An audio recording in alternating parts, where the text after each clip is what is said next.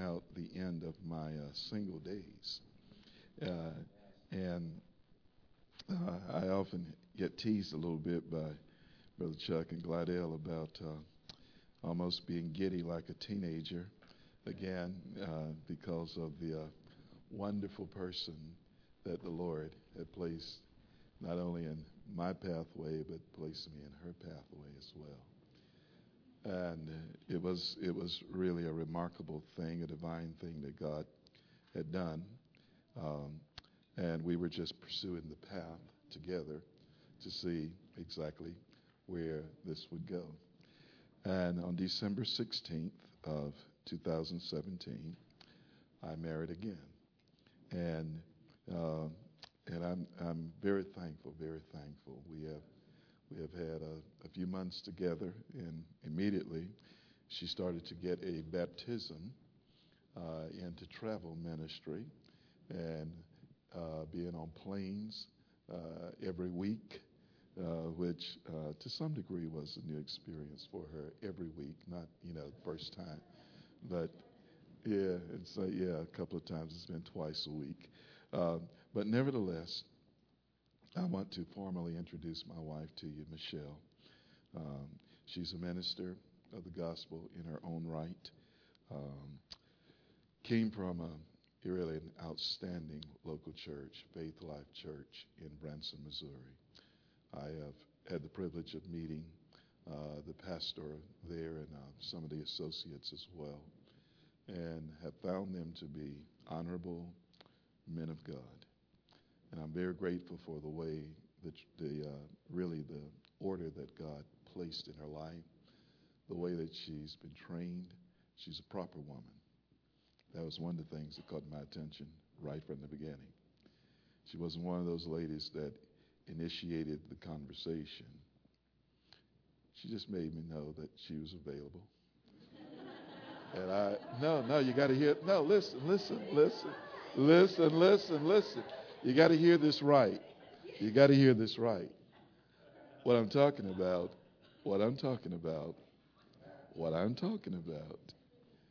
is the fact that she was a single woman and she did not pursue. I was the pursuer. Okay?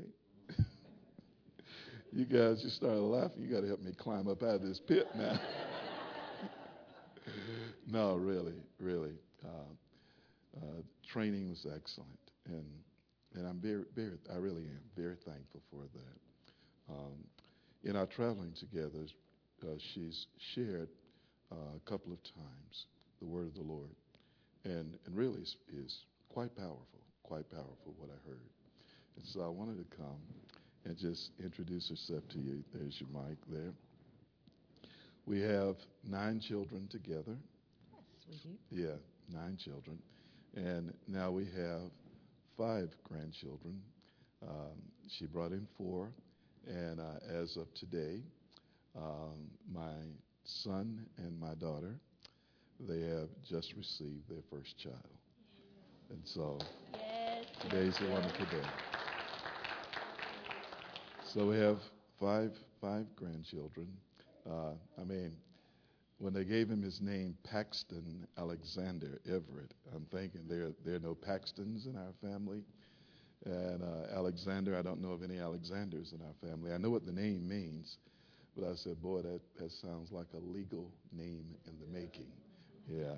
So we're happy, we're delighted to be here with you, Michelle. Why don't you say hello to the people? It's so good to be here.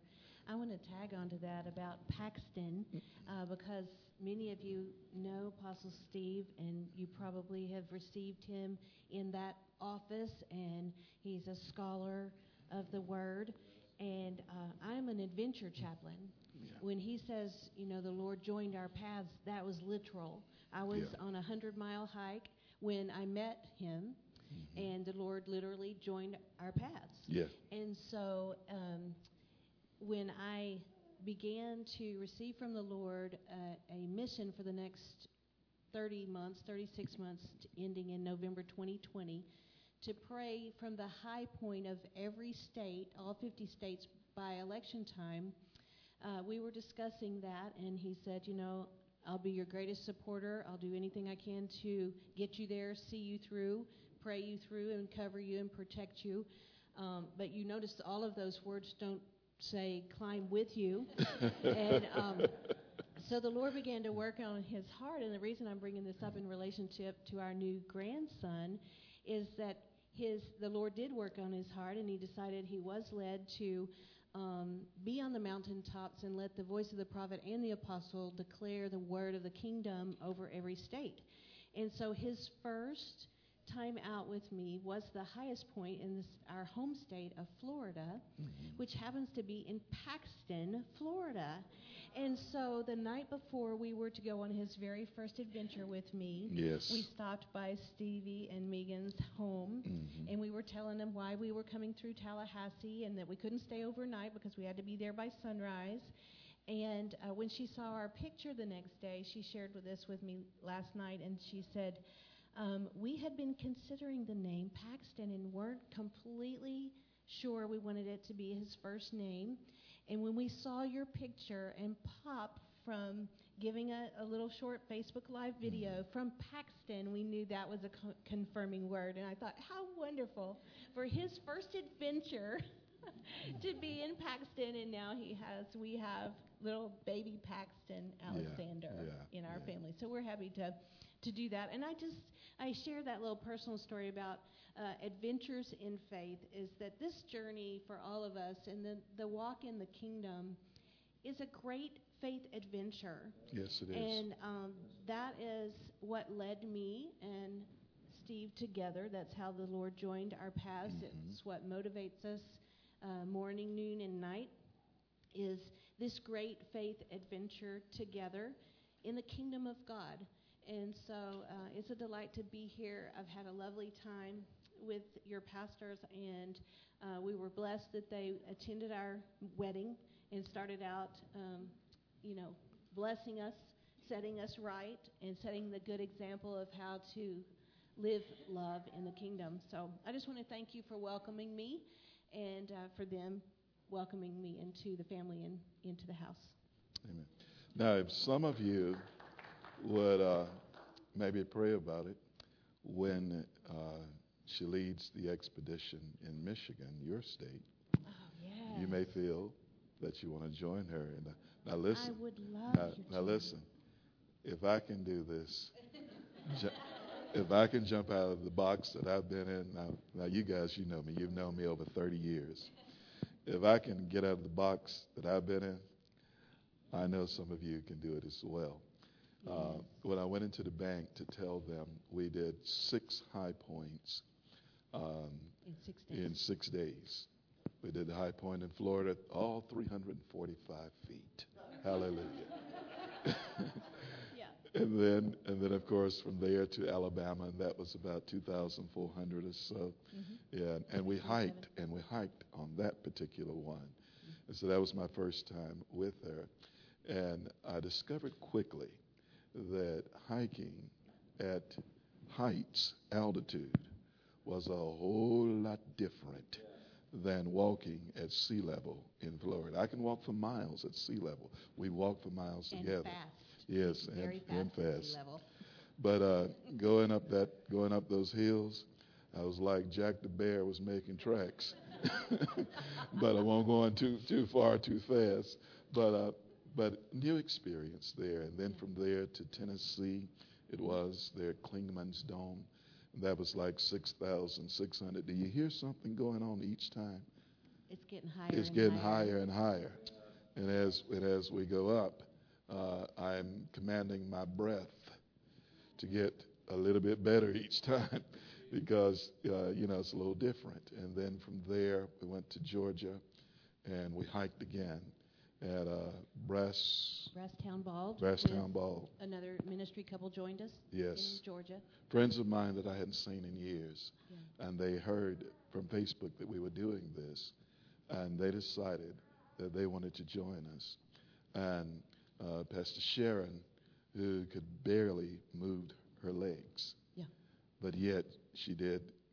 Once we drove up to a certain point, then she was able to walk up the high point and made it up to the top of the high point. Great victory Yeah, there. great victory for her.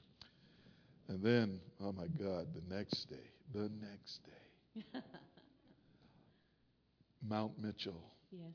in North Carolina, the highest point east of the Mississippi River. And Michelle said, we need to get there at sunrise.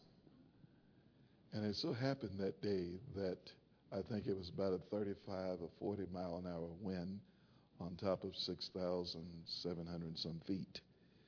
And I'm up there. I've got her, what we used to call in North Carolina, a toboggan. I don't know what you call them up here. But I had that thing, just slapped across my head. She's smiling like she normally does, giving encouraging words. And I'm behind her looking like this. I'm shivering cold, just waiting for this to be over so we can get in the car. Yeah. Oh, we have to do a Facebook Live. You have to encourage the people from the top of the mountain. Yeah, and we did. Yes. And then from there to South Carolina, to Sassafras Mountain, and we did a hike, almost a 6-mile hike in there. Yeah. And we got to a certain point at one of the pine trees, and I saw a batch of the bark missing about the size of my hand. And where it was located on the tree, it was looking me straight in the face. Now, growing up in North Carolina, I've seen woodpeckers before, and I know what woodpeckers do. And that was no woodpecker. And so I asked her, I said, what do you think made that mark? And she didn't answer me because I guess, she wanted to spare me from fear. We weren't to the top yet. We weren't to the top yet, because I would have turned around if she had given me an answer at that point. And later I figured, I said, that must be a bear. So I started looking around. I'm walking and looking around, and she's leading it because she's the leader of the expedition there. And when we got to the top, I said, thank you, Jesus. We did not run into a bear. Yeah, it here. was fresh bear scratch. Yeah. But they won't bother us because we're on a mission from God. Hallelujah. To declare the kingdom of God from the high point of every state. Now make sure that you add your faith to that statement she just made, because we got some other places, and the bears aren't so small like black bears. I mean, especially Alaska. They're really big bears up there, and even in the western states, there's some there as well. Right. Yeah. Right. So please give that some prayer, even if you've never thought about it before. When I got the word from the Lord that the first mountain He wanted me to do was Mount Kilimanjaro in Tanzania, Africa. And if you're not mountain familiar, Kilimanjaro is the tallest freestanding mountain peak in the world. And I didn't even own a pair of hiking boots. I like heels and hair and fingernails and smelling good. I don't even like to glisten, much less sweat. And I'm like, I think I just tapped into somebody else's prayer vein here, because that can't be for me, So I went from that to God saying, this is what I want you to do. This is your ministry. You're an adventure chaplain. And then after my first one, I begged the Lord. I said, if you would let me lead lady leaders on things like I just experienced, it would be like the greatest gift to me ever. Just let me facilitate for them the relationship change I had with you, training and preparing and praying from the mountaintop. If you'll just let me open the door for them to have that experience, it would be like my all-time favorite thing, except having every child in the ministry. Now that would be like number one, but number two would be to open the door for other lady leaders to do that. And He did, and He has since 2012. But yes, and so now, we're open to male and female sons of God in the kingdom of God, declaring the kingdom from every high point between now and November 2020. So yes, when we do Michigan, I understand it's like kind of northwest of here, right? It's way up above the lakes. It's way up in the top. It's actually closer to fly into Milwaukee, I think, than here, because every state we go to now, I'm checking out how close am I to the high point. Okay, so sometime between now and November 2020, we'll be doing Michigan, and I would love to have as many of you in the team as possible. We have ground team, and they provide transportation and prayer. We have hikers that will do 1 mile, hikers that will do the whole thing, so everybody has a part in declaring the kingdom of God, and we'd love to have you with us. So just hook up with us on Facebook, or you can find me at greatfaithadventures.com. drstepheneverett.org is, but on Facebook we're there every Tuesday night live, and then every mountaintop we do together, declaring the kingdom, we either live from Facebook or do a taped recording and post it. So hook your faith with us. The Lord wants to blanket this country with the declaration of the kingdom, because our words are creative, and we plan to create the kingdom of God, right? Amen. Amen. Thank you. I'll tell you one other story. When I went to the bank just prior to the trip, I told them that my wife is an adventure chaplain, and she leads prayer expeditions thus far with the ladies, other ladies in ministry. And they go and they pray at these high points. They train for that, and they pray. I said, guess what? I'm going on this one with her. We're going, at that time, it was 5 high points. We hadn't added in Tennessee at that point. And when I told them that I was going hiking with her, they all just burst out and started laughing. They said, you? They said, the only thing we've ever seen you as is an academic, and now you're talking about becoming a frontiersman? And I said, no, not you. And so I'm thinking, my God, even in the bank, they recognize I've been in a box. But the best thing about the box is I have graduated from sleeping in my minivan on a mattress or sleeping in a hut out in the middle of nowhere into a nice, like, Embassy Suites or something at night. So there is nice upgrades to the kingdom of God, too. Yeah, thanks, sweetie. Yeah, I said I can handle it, but give me a hotel at night, Yeah.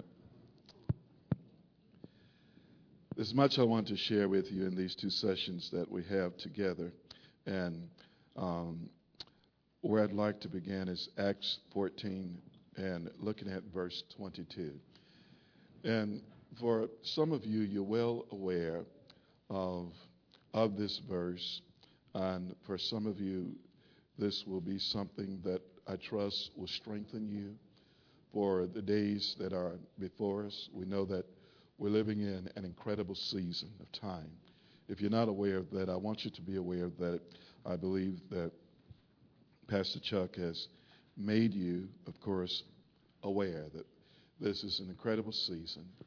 We know that a number of things, as far as within the context of the economy of God, where we are time-wise, a number of things are changing.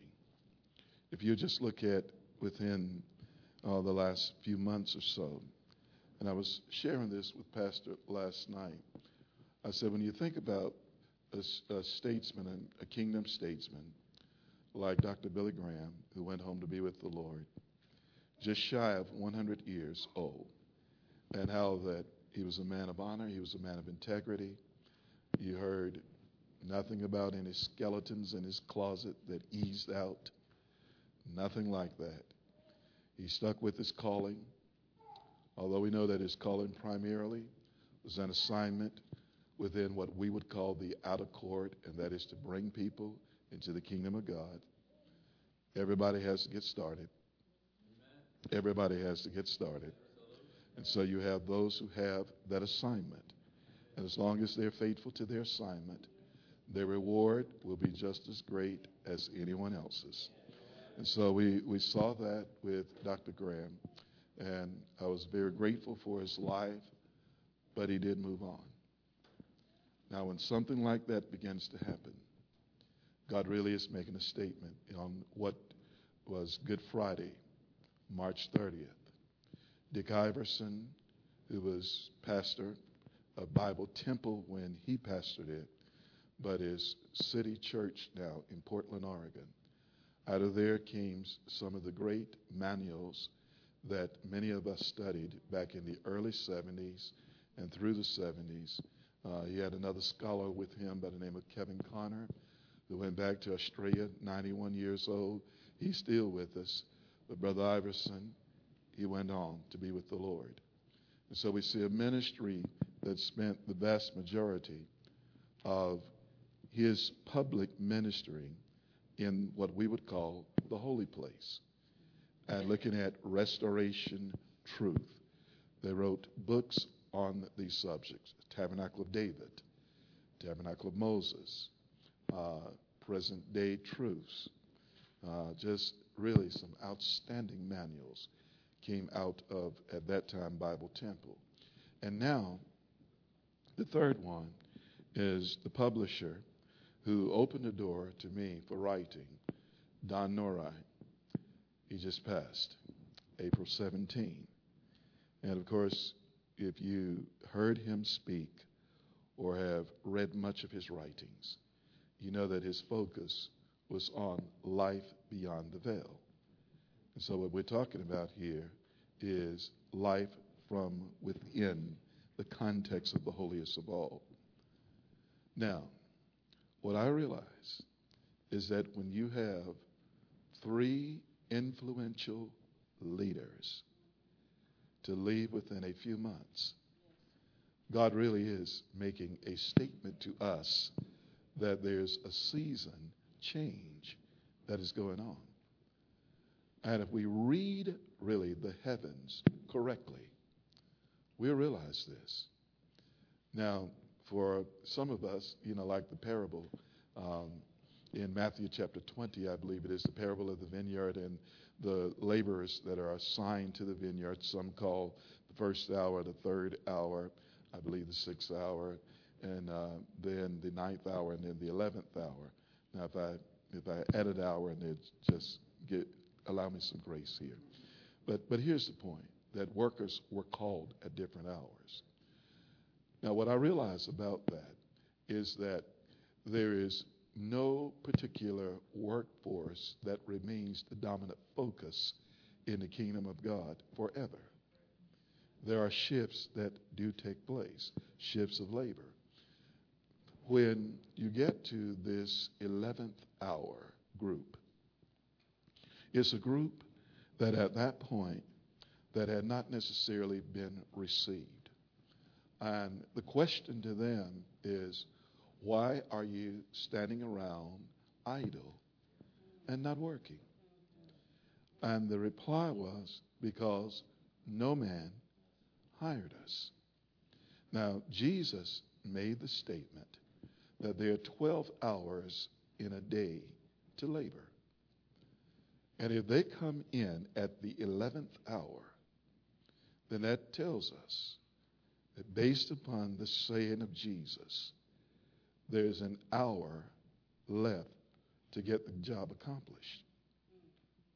Now, it doesn't mean that the laborers in the previous hours failed, because you can only labor and work together with the Lord based upon the revelation that He gives you and the grace that is given within your particular hour. So it is always unfair to judge one generation based upon the light that another generation has. Are you with me here?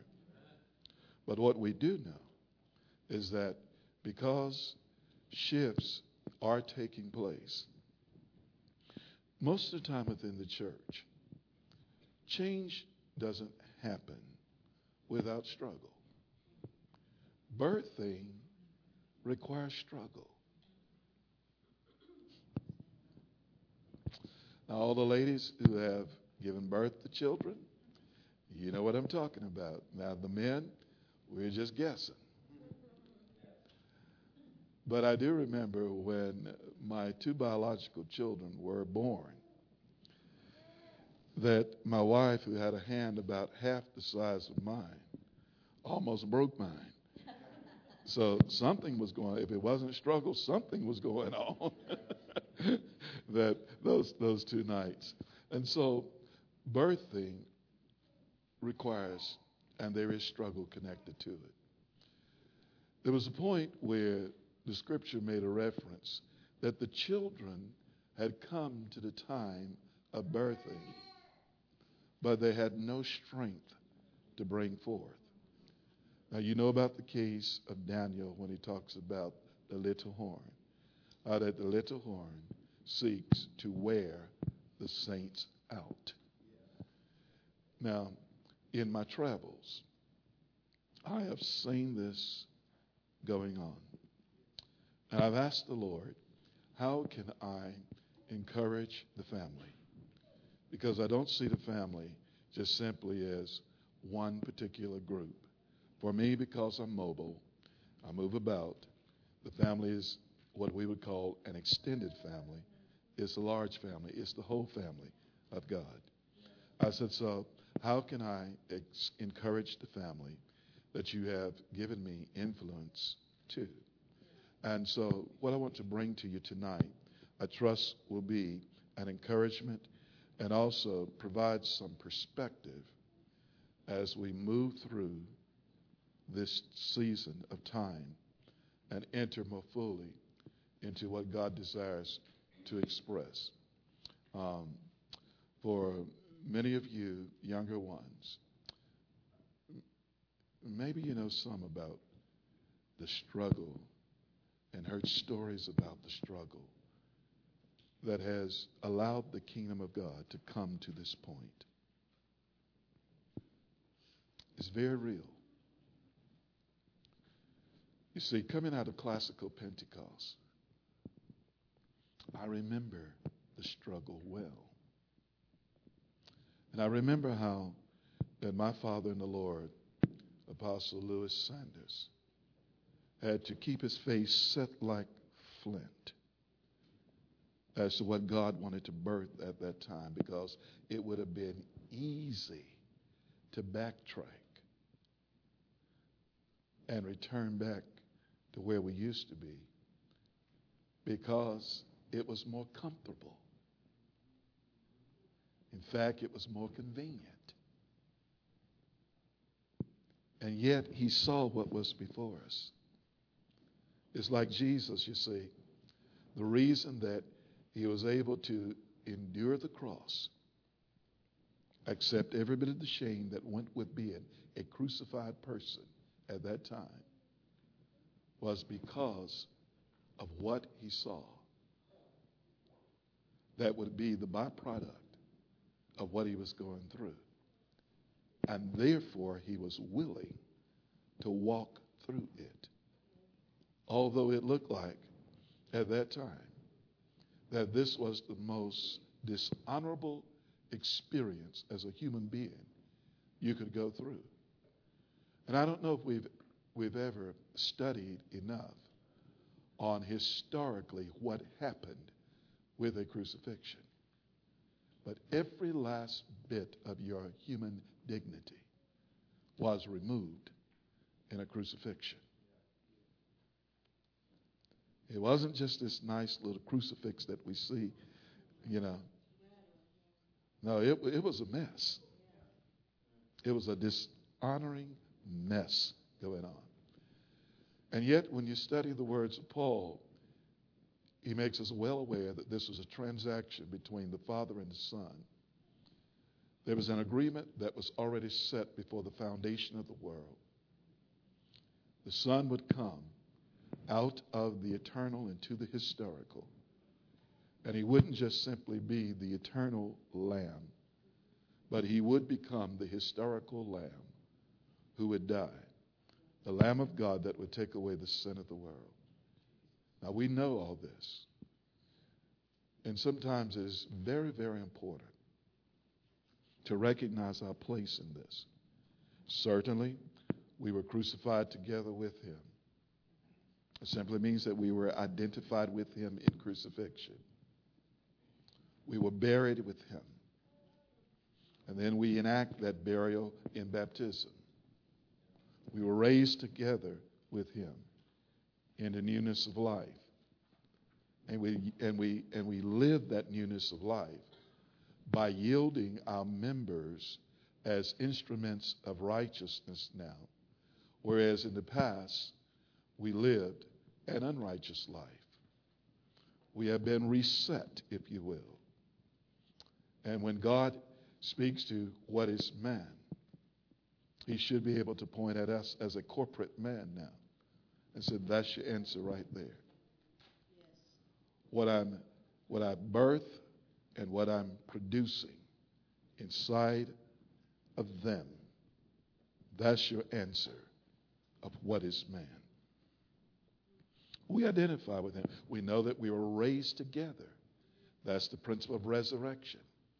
And now we're seated together with him in heavenly places. He's seated as a firstborn.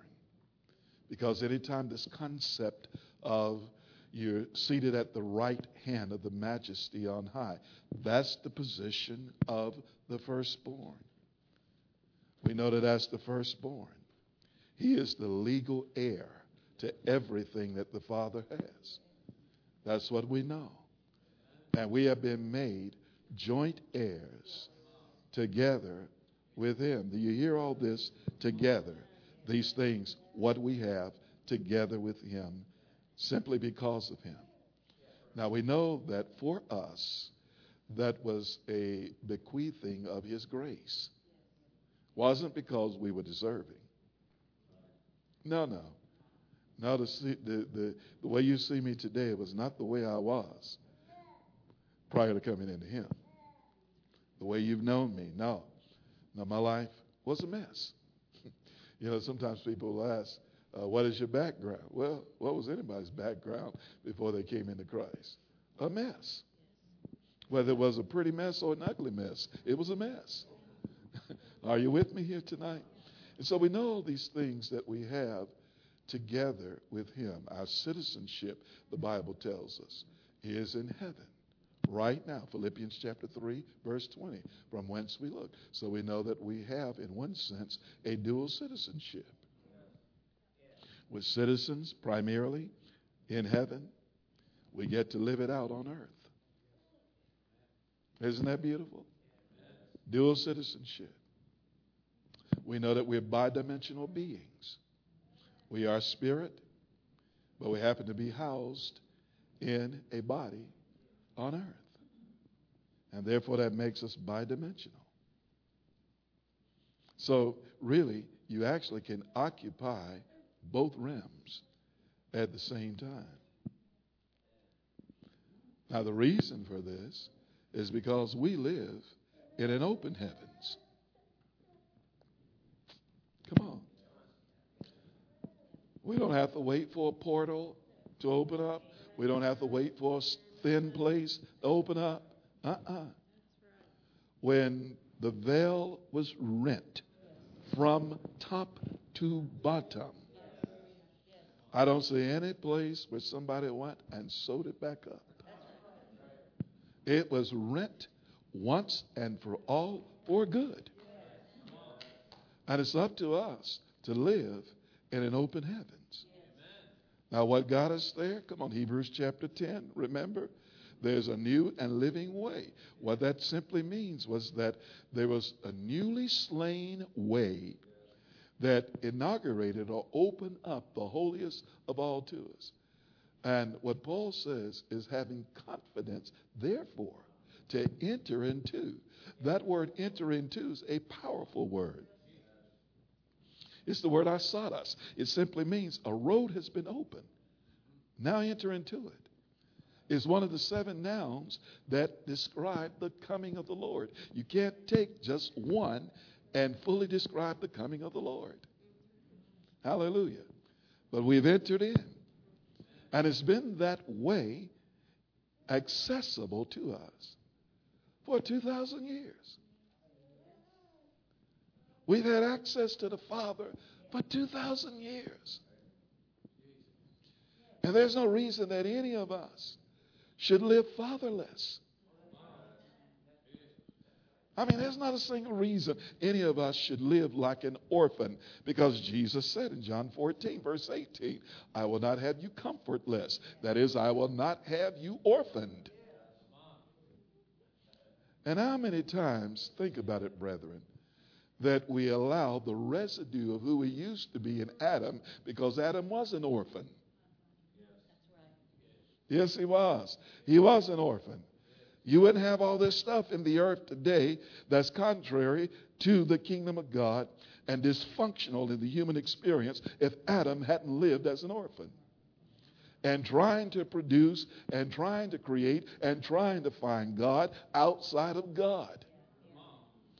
If that isn't the description of an orphan, I don't know what else is. And there are times the residue of that will try to cling to any of us. You know what I was thinking about, again, considering deeply Mary and Michelle, and this is the way this thing tried to grab me. I said, Lord, I can believe you to take care of me. I don't know if I can believe you once again to take care of me and a wife.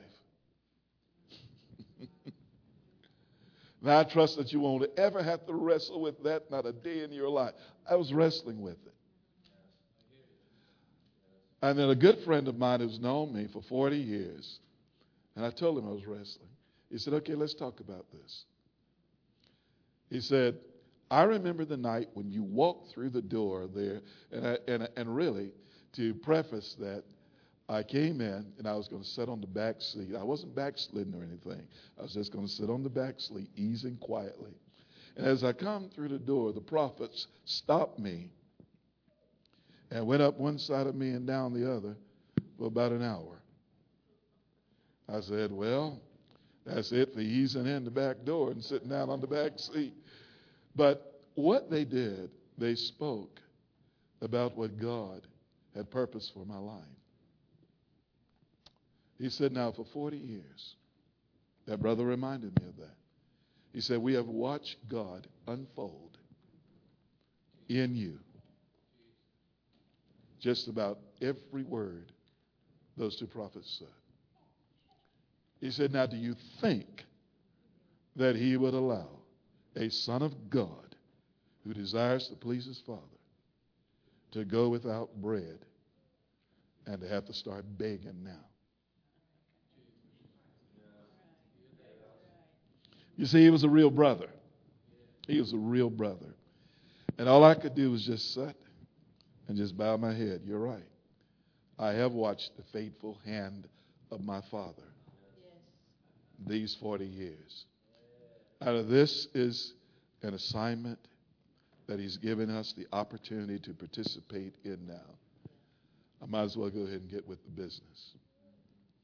And so the very next week, I went out to Branson, Missouri, and proposed. You see, I had to settle it. And I settled it. And I just said, Father, I trust you. You see, anytime we're entertaining the thought that we're going to experience lack, that's living beneath our sonship. Anytime. Because Jesus, remember what Jesus said?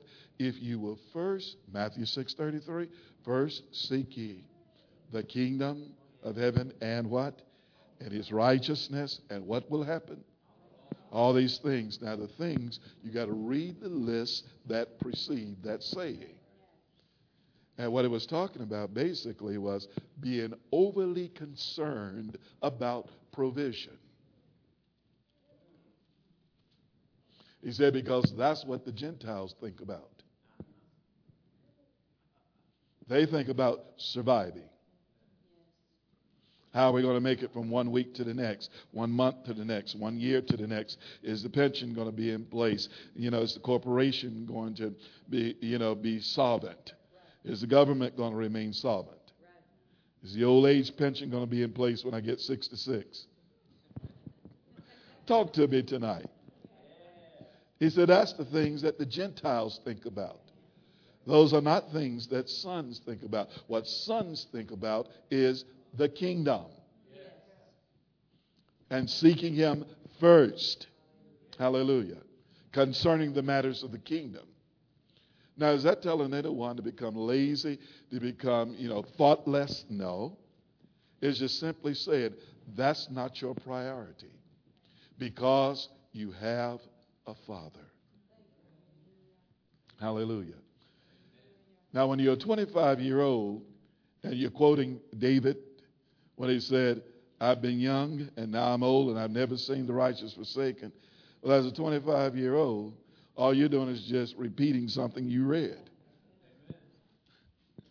But once you start to get older and you say, I've been young and now I'm older and I've never seen the righteous forsaken and I've never seen his seed begging bread. Come on, that has a little bit more power, a little bit more grip to it then when you're able to say that.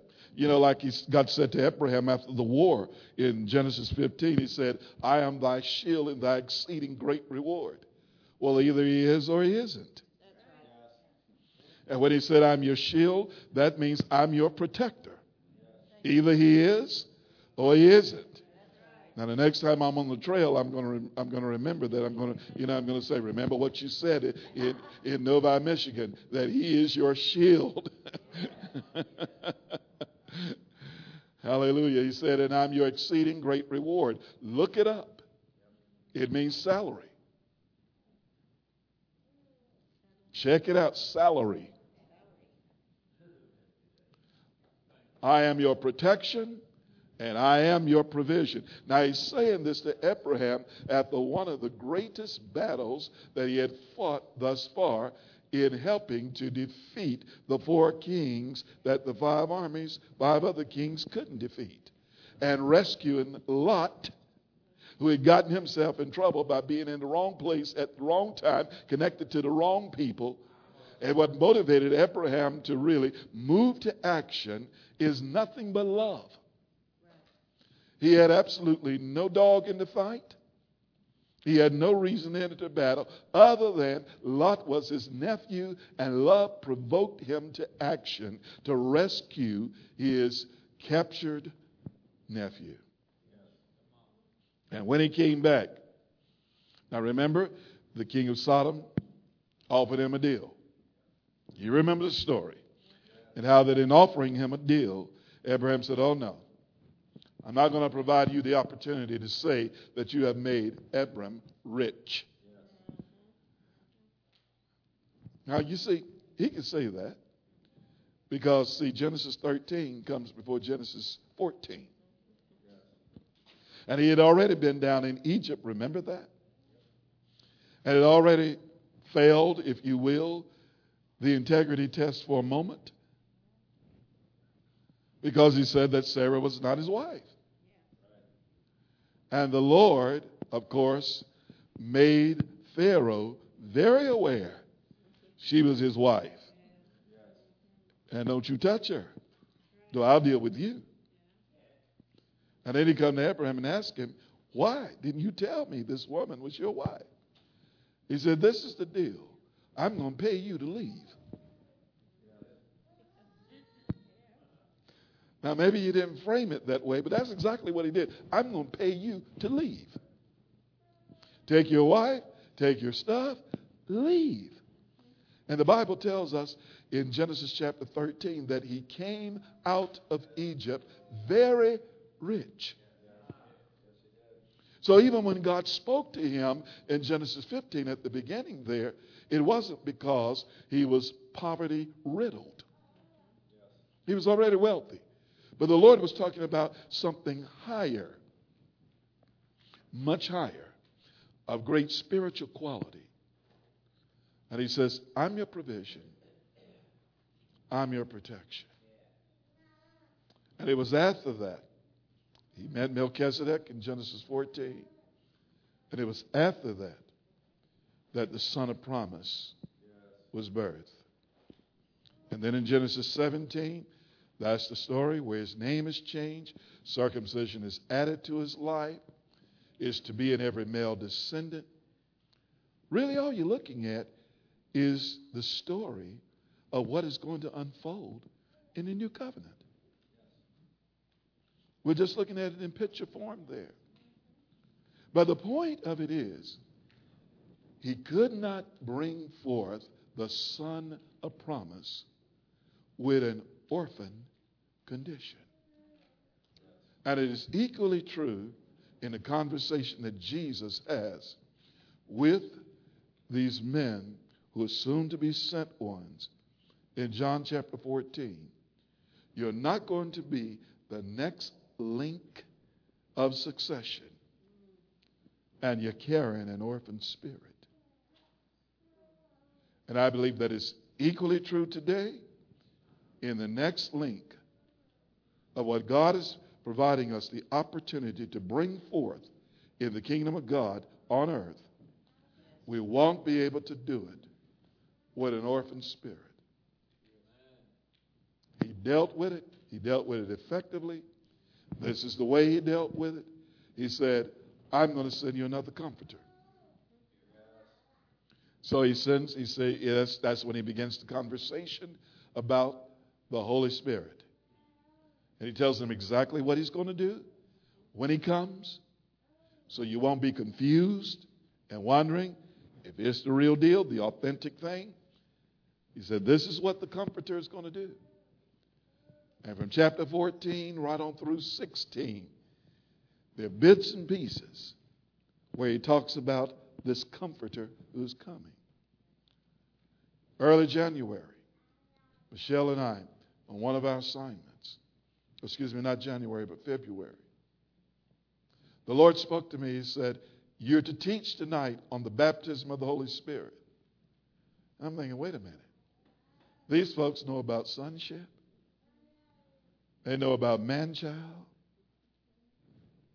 You know all those major themes we talk about? And the Lord said, teach on the baptism of the Holy Spirit. So I did. And there were several men, once the invitation was given to receive the baptism of the Holy Spirit. Children came up, desiring to receive the baptism of the Holy Spirit. You see, God knew exactly what was needed at that moment for that church to go forward. And sometimes we assume because, we have the right teaching in place that everybody has had the experience. But it's not so. And whenever the Lord mashes our button to say, teach on this, then we've got to be sensitive enough, discerning enough to know that Father has something to do within that service. Because he doesn't give us something to teach that he's not ready to manifest. Let me say that again. He doesn't give us something to teach that he's not ready to manifest with the teaching. Okay? Now, I've been leading into where I want to go with this tonight by simply saying a season change is on us. And we may be sensing some pressure. We may be sensing some pressure to conform to God.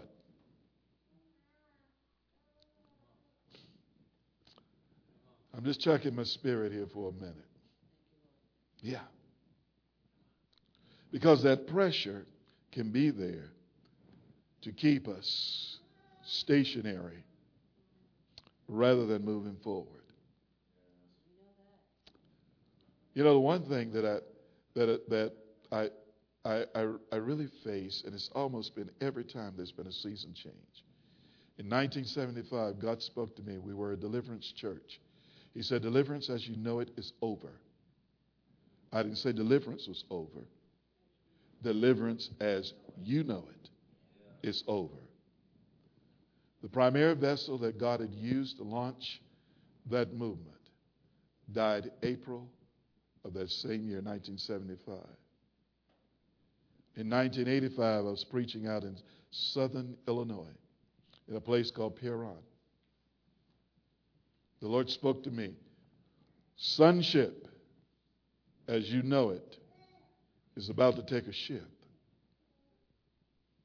Fall of that year, Bill Britton passed. 1995, spoke to me again. I'm getting ready to inaugurate the third wave of Reformation.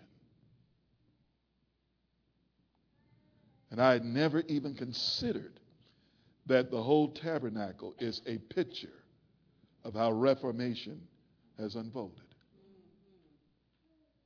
Starting with Luther, the outer court, at the brazen altar, message, the just shall live by faith. Music, hymns were birthed again in the church. Technology, the printing press, had just preceded that. Because the slogan of the Reformation was Scripture only. If it's not according to the Scripture, we won't receive it. And I began to see the pieces come together. Then the laver was restored. You had what we call the Anabaptists or the rebaptizers. Said it is by immersion, burial, not sprinkling ahead. And the previous move of God, the Lutherans, did not want to take the next step. We're talking within 7 years, that what had been a dynamic birthing of something out of struggle, it was now just about dead and had become formalized. It was on its way. And without, casting stones or anything, if you look into a Lutheran church today and think about the man that God used to launch that movement, we're talking something totally different. Because it doesn't carry the life that it carried in the beginning. And then, of course, the church basically stayed at those two pieces of furniture for nearly 400 years. And it wasn't until the turn of the 20th century that period right there, just before really everything is changing in America. I mean, everything is changing. You have men who are saying, listen, we don't have to have the horse and buggy anymore. I believe we can make something that's motorized. Some of it happened right here. Come on, in your city. But it wasn't the only city that it was going on in. There were people in other countries had the same idea. You see, when it is a download, a kairos moment from heaven, many began to catch the pulse of the Spirit and began to work within the framework of the idea. And so you had those in France, come on, Germany, you had many countries that were basically testing and working with the concept today we call the car. Well, you had the Wright brothers there in North Carolina, Kitty Hawk. They had another idea. They had tapped into something that Leonardo da Vinci had tapped into way back in the 1500s. I believe that we can fly. You see, transportation was changing because things were speeding up. And that's why we really needed the baptism of the Holy Spirit afresh at the turn of the 20th century to give proper foundation to everything that God wanted to do. One of the most important presidencies in the United States of America was right at that time, Theodore Roosevelt. Are you hearing me here? What was going on technologically? Well, you just had the telephone by Alexander Graham Bell. You had things like the tape recorder, things like the TV. All of this was being just kind of tinkered with and worked with. What was going on in music? Well, men began to sing spiritual songs. That is a song that was birthed by the Spirit right there in the service, unrehearsed. That's what was going on.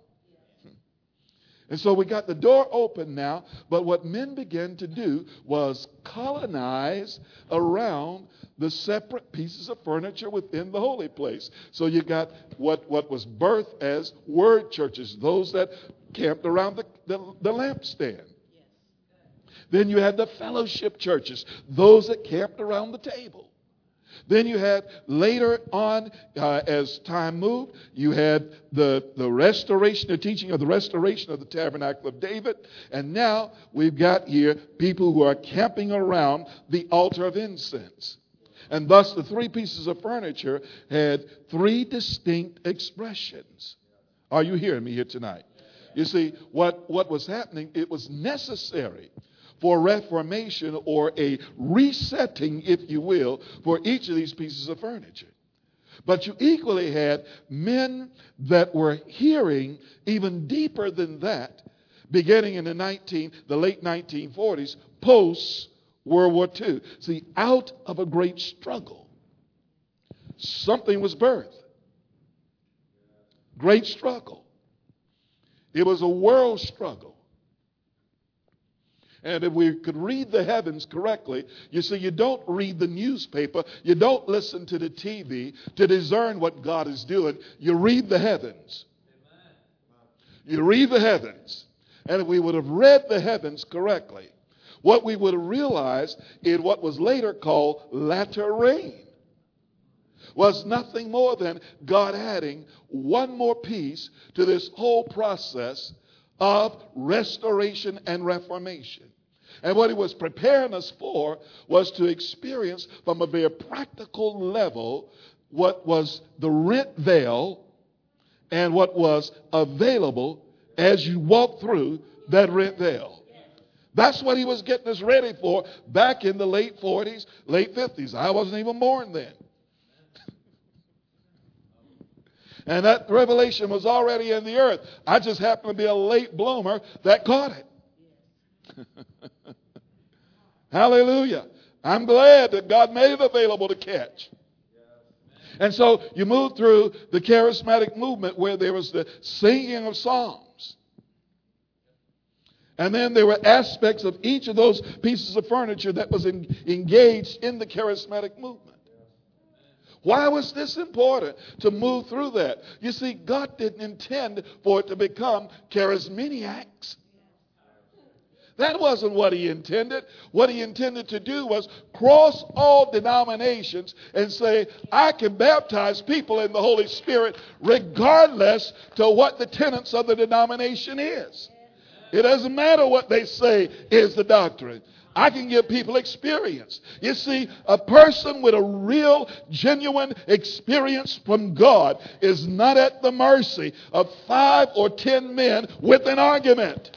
And they're usually the men that control the denominations. Hallelujah. So as we move through, then you had the birthing of what was called the modern faith movement. And along with that was the message of the restoration of the prophetic ministry. Then when you move into the 90s, now we have men speaking about being apostles. And the restoration now that the hand is fully formed. Hallelujah. Because you see, in the past, with the first phase of Reformation, the pastoral ministry was the real focus again. How did it come forth? Out of struggle. Because prior to that, the assignment was priests. Men only. And anytime you're moving from what is the norm into what is the truth, there's great struggle. Then when you move into the next phase, Pentecostals. It's the evangelists, the charismatics, the teachers. Come on, you got 3 fingers now. 3 fingers. Now, if you look at these 3 fingers, suppose that was only your hand. You'd be considered a handicap. And one of the things that we know that Jesus did was restored the withered hand and made it as whole as he did the other. We know that. So at one time, the hand was whole, We see that. Come on. In the early phase of the church, we see that. But it became withered because of men's traditions. So now the last part of the 20th century was to get the other two fingers in place. It could not happen without great struggle and resistance. I would hear people say, well, I get my apostles and prophets from the Bible. And I want to say, why don't you get your teachers, your evangelists, and your pastors from the Bible? I said, no, the greatest expression of anything is when the Word is made flesh and dwells among us.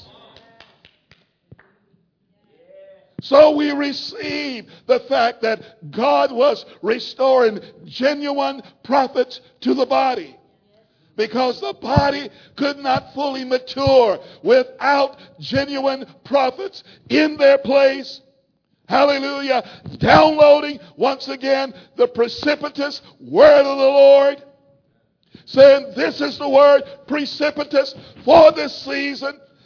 This is how we know that we're in step with God, is that word is right there.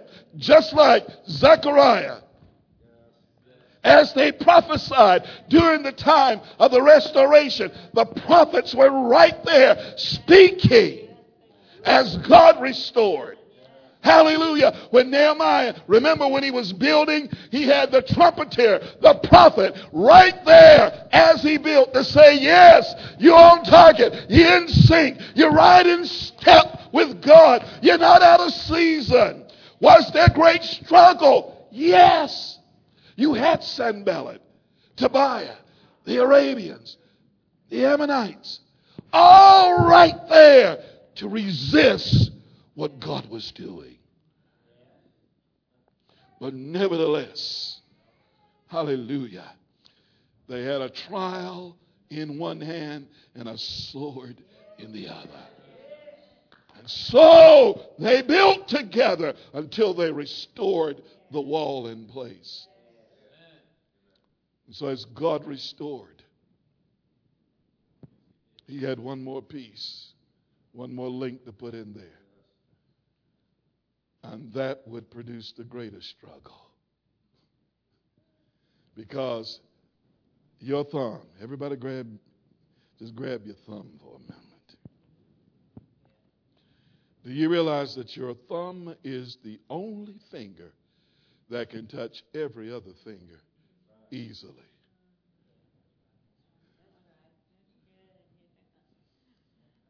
You could take your pointer, come on, you could take your prophet. You know, you start. You got, you really got to work it a bit to touch every other finger. But he can touch the thumb easily. That's why the order of God was always, as far as a tandem, apostles and prophets together. Usually when you get a bunch of apostles together,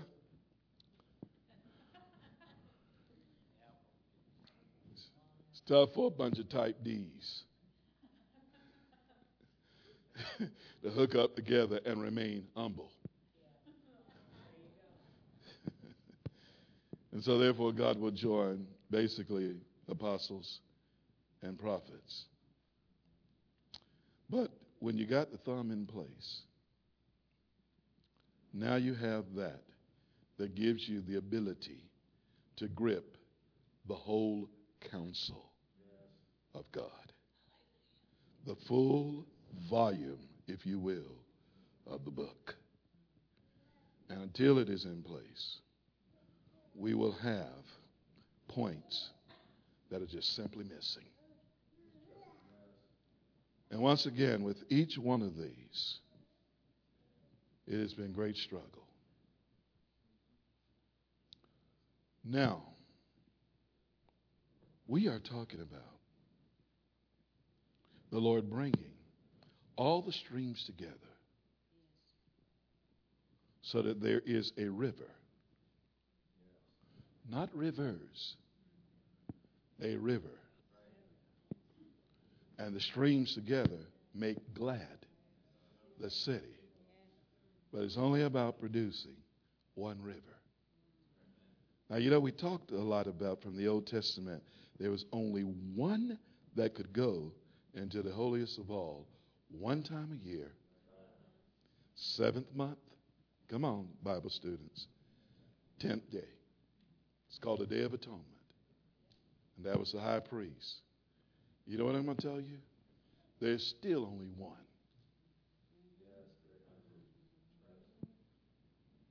There's still only one. Because operating in there is only one piece of furniture. And that is the ark and the mercy seat on top of the ark. Hallelujah. It is a people that is one in Christ that can only live in there. You can't come on go in there as, well, we're just a candlestick people. We're table people. We're fellowship people. Well, we're just worship people. And that's, you know, No. Come on, they've got to come together. And that's why we sense that in this hour, that God is choosing to break down these barriers that we've erected. He didn't do it. We did it. Because it is only one new man in Christ that is acceptable. And this that God is producing in the earth today. And if we fight this thing, we're subject to join the cloud of witnesses. Because it is contrary to the season we live in. Now, I'm not saying this, to put fear in anybody's heart. I'm just telling you. We've heard things like the sons of Issachar.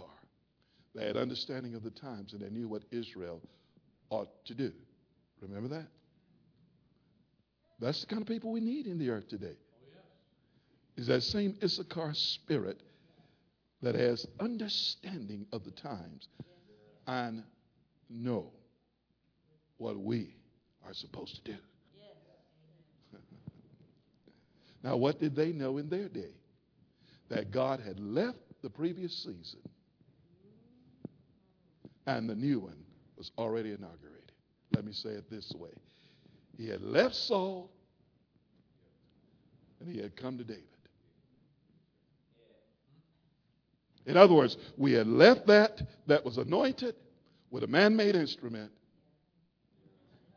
and we've come to that has been anointed with a ram's horn full of oil. In other words, it was sacrifice, birth, struggle that produced this. And that's why you had long war between the house of Saul and the house of David. Struggle. But this is what the Bible tells us. Saul waxed weaker and weaker. And David grew stronger and stronger. Hallelujah. Because that was what God was doing at that appointed season. And there was nothing in the old order that could stop it, prevent it. Nothing could anticipate that this shift had gone on. But God, in one sense, the privacy of what was an invitation to come to a feast, selected the next thing that he was doing while the previous thing looked totally functional. When God had discarded Saul, discarded Saul, the kingdom had been rent away from him. He looked just as kingly the next day as he did the day when the kingdom was rent from him. And Israel had no idea what had really happened, other than there was a prophet by the name of Samuel who knew. It's just like the movement that has been going on now. Come on, the traditions have no idea. But you need sons of Issachar who have understanding of the times, and we know. And again, I submit to you, it doesn't happen without great struggle. Now, give me just a few more minutes. Give me just a few more minutes. I promise you I won't preach all night because I want you back tomorrow.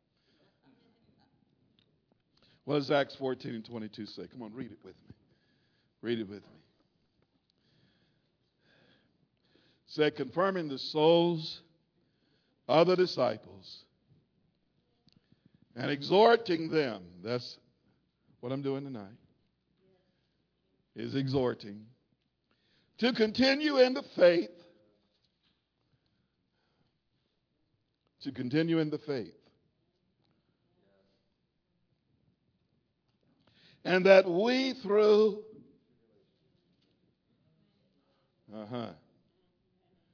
much tribulation enter into the kingdom of God. Now look at this. You're born into the kingdom. You seek the kingdom. And yet here is a dynamic concerning the kingdom that cannot unfold without struggle. Now, what are we dealing here with? Because I think we've got to go at the heart and center of this particular issue. Are they people who are already saved? Because they're called disciples. So we're not talking about whether, they're trying to get born again, whether they're trying to get into the kingdom, 1 foot in, 1 foot out. That's not the issue. Are they already within the context of a family? The answer is yes. Because God sets the solitary, the lonely in families, but the rebellious He leaves in a dry land, a desert, if you will. So we know that they're believers. We know that they're disciples. And in knowing that they're disciples, we know that discipline is working in their lives. We know that they are pursuing the Lord. They're not just sitting around, lazy, indifferent, naive, saying whatever will happen, will happen. There's some good stuff going on here. And because of that, the apostles and prophets are making regular tours to strengthen them. They're in the faith. Now, being that these things are in place, what then is this business about through much tribulation you enter the kingdom? What is that part all about? And I think we have to go to right at what is at the heart of the problem. And that is the soul.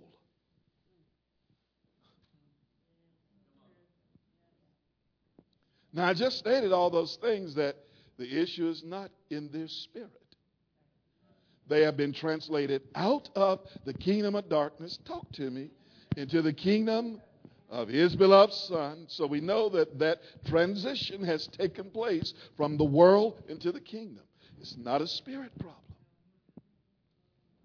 The real issue behind the tribulation is what is going on in the soul, and whether there is resistance or full capitulation of the soul to the authority of Jesus Christ. That's really the struggle. That's really the struggle that every last one of us encounter from day to day. Whether I'm going to bring my mind subject to His, my will subject to His, my desires subject to His. And I promise you, the soul doesn't want to give up. It wants to struggle to stay alive. It resists and rebuffs words like crucifixion. But we know, based upon what Jesus taught, you take up your cross daily. Why do you take up a cross daily? Because there's something in your soul that must be decommissioned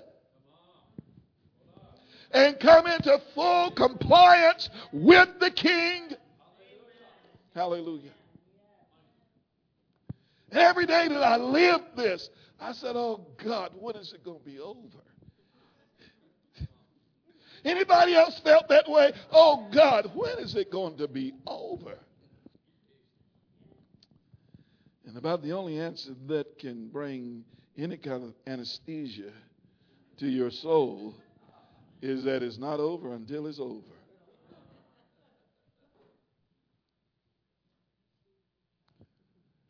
You know, I want to ask the question sometimes because you look up this word tribulation. That's a strong word. Thlipsis. It simply means deep affliction. Isn't that really encouraging? Deep affliction. I'm saying, Father, the soul that we brought into the kingdom was in that much trouble. Now you see, at that point, he said, listen, you got to think about what you're saying. Because you really did die.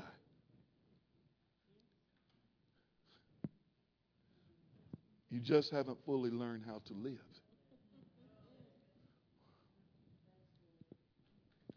He said, every bit of this is teaching you how to live. Do you think it just jumped in Paul? We know that we have the mind of Christ. Come on, do you think that just jumped in him?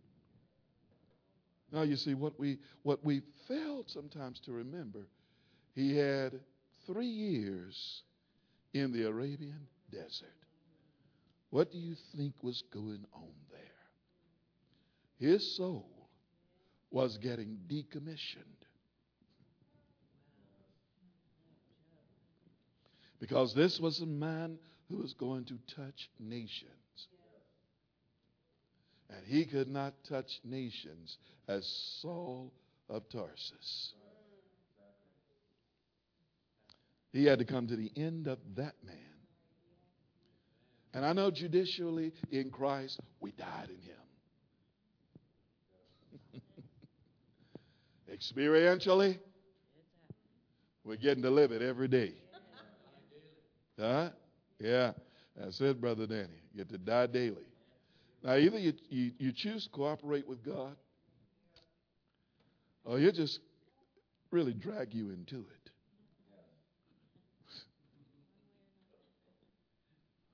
I mean, we'll feel like this little kid. I'll tell you a little story to lighten this up for a moment. He was going out to receive correction. He had misbehaved in service. His daddy threw him over his shoulder like a sack of potatoes. And when he got there to the back door, he yelled back, "Pray for me, saints, pray for me."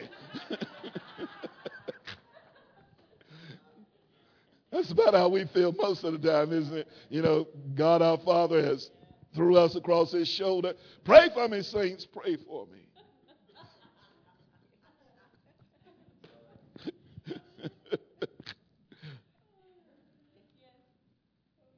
This is a secret, really, of extending the kingdom